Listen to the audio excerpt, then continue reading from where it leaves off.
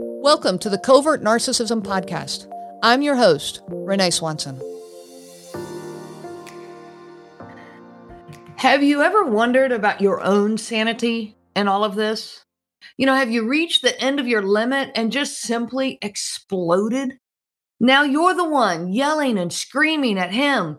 And then you wonder, am I the abusive one? Should they come and just take me away? Am I the problem here? Many victims have had these experiences and thoughts. You are not alone and you are not crazy. What you are experiencing is often called reactive abuse.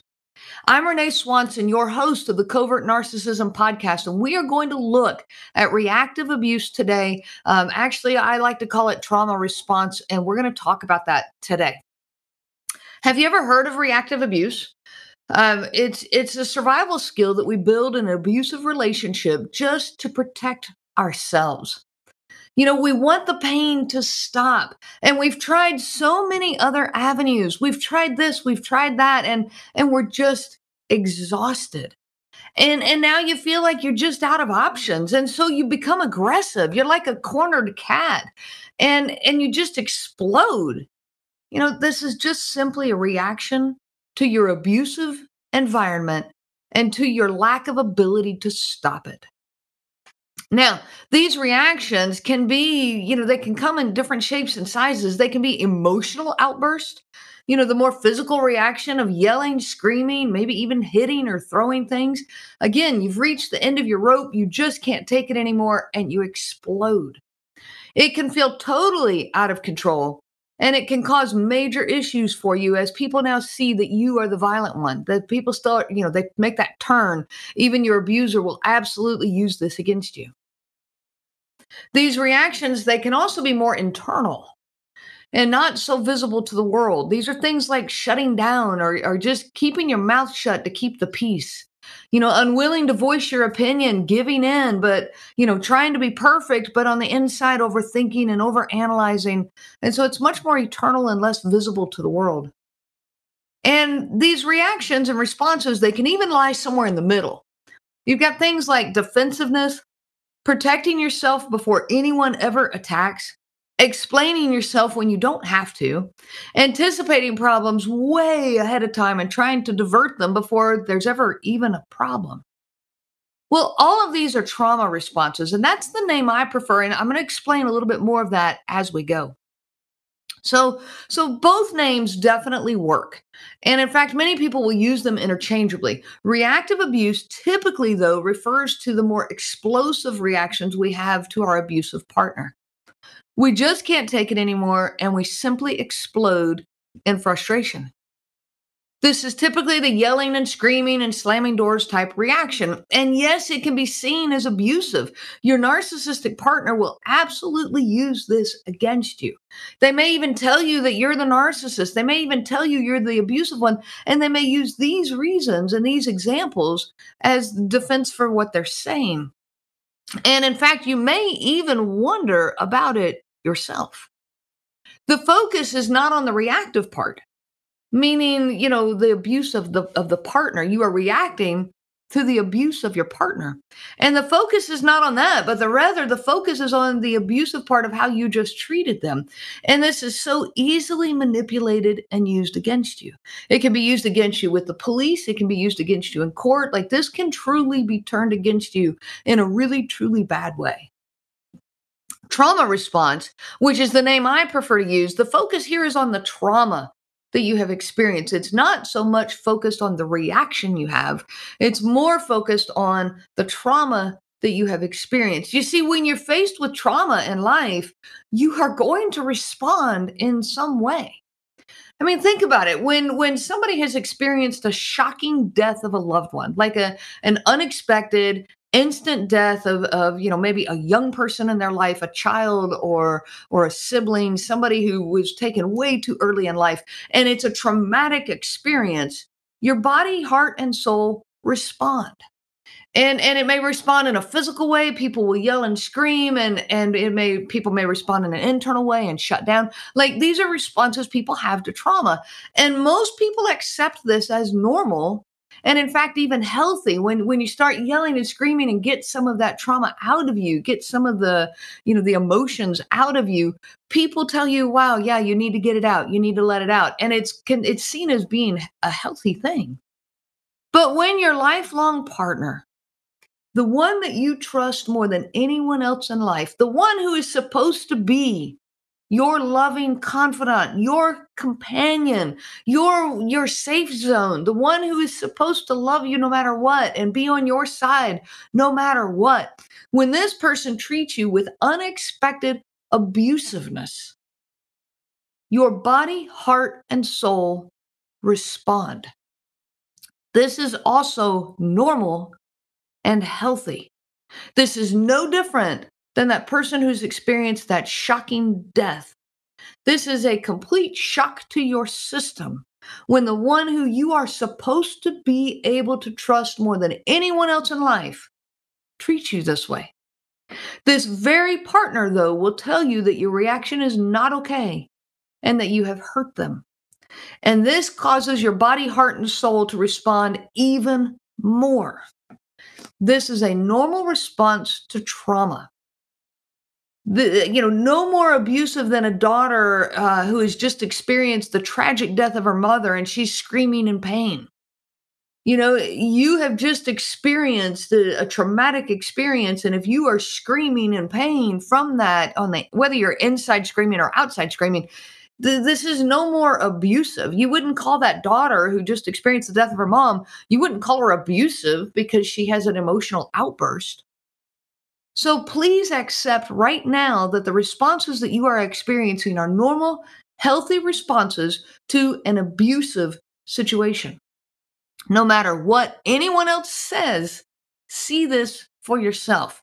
We'll deal with what other people think and what other people say in a future episode. I'm still working on kind of going that direction. But right now, my focus is, how do you feel about it? What are you telling yourself? You are screaming inside from the pain that your partner has caused or is causing, and that's okay. Now let's look at this a little further. We can break this down into different types of reactions. You have outward reactions, the more visible responses. You have internal reactions, the less visible responses. And then there's even some in between that are like the defensiveness and trying to explain yourself. And we're going to look at all three sets of these types of responses over a few episodes here. In fact, I'm doing this as kind of like a little mini series. And for this little mini series, I'm going to put out 2 episodes per week, one on Sunday and one on Wednesday, to get us through this little mini series. So, okay, at this point, we're looking at the outward, more visible responses.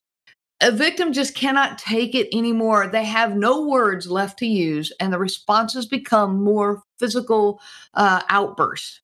Well, abusers absolutely love this.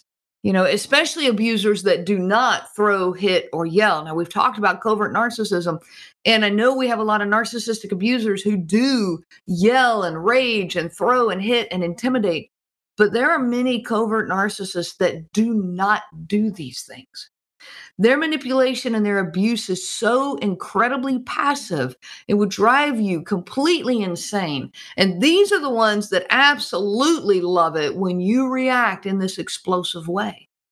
You see, their subtle abuse is so psychological, and it would drive you totally insane. But when you react in this more physical and more visible way, it makes you look completely crazy.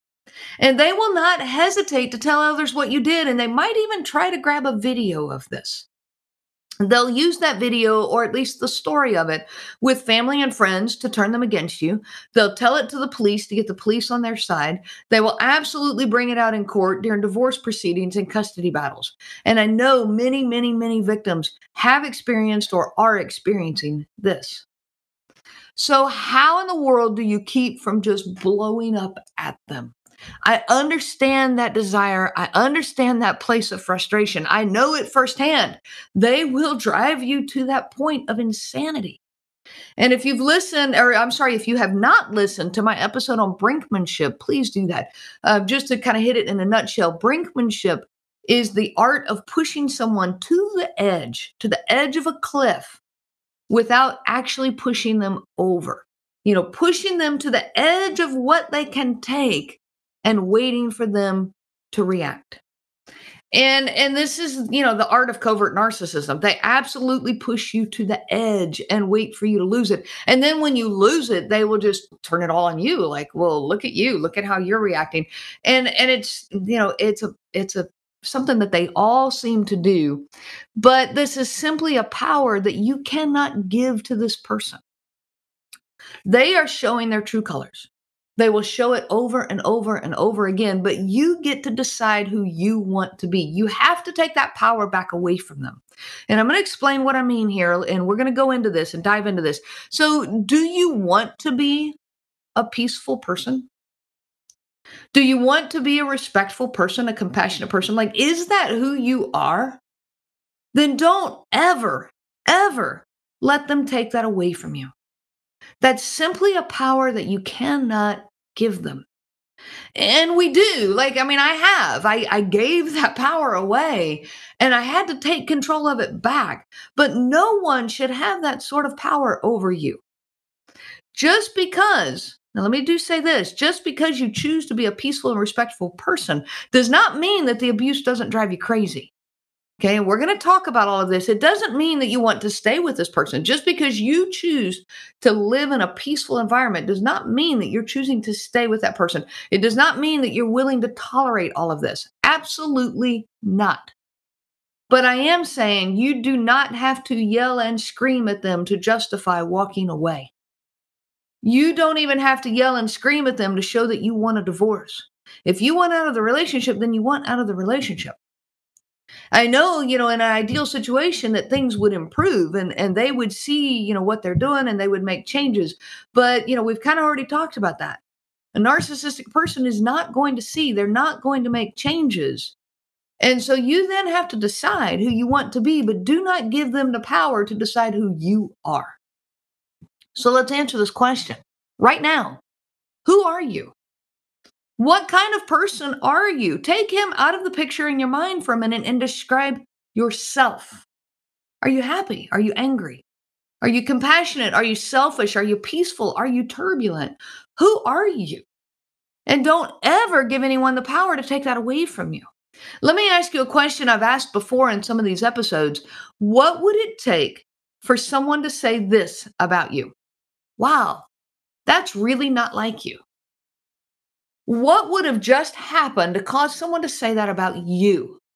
Would it be that you did something nice and thoughtful for someone? I hope not. Would it be that you blew up in anger and frustration? Maybe. What would it take for someone to say, wow, that really wasn't like you? We all go through that some. What would it take? Now, I want you to think about that covert narcissist in your life. What would it take for you to think that about him or her? I've said before, this does happen with guys and girls. I talk from the one perspective because that's mine. But I understand this goes both ways. What would it take for you to think that about him? Wow, that's really not like him. Would it be that he blew up in a rage? Would it be that he blamed everything on you and upset you? Or would it be a peaceful evening in the home? Would it be him being thoughtful and even compassionate? Would it be him treating the kids with just like a genuine good dad and having some good dad time? What would it take for you to say that about him? Now, I want you to truly listen to your heart on this. When is your heart surprised by him? Your heart knows, but when is your heart surprised by him? Is it surprised when he reacts in a negative, narcissistic way? Or is your heart surprised when he genuinely does something good? If you are genuinely surprised inside when he treats you in a courteous and compassionate manner, then why are you still surprised when he acts like a jerk to you? What is it that you have learned to expect from him?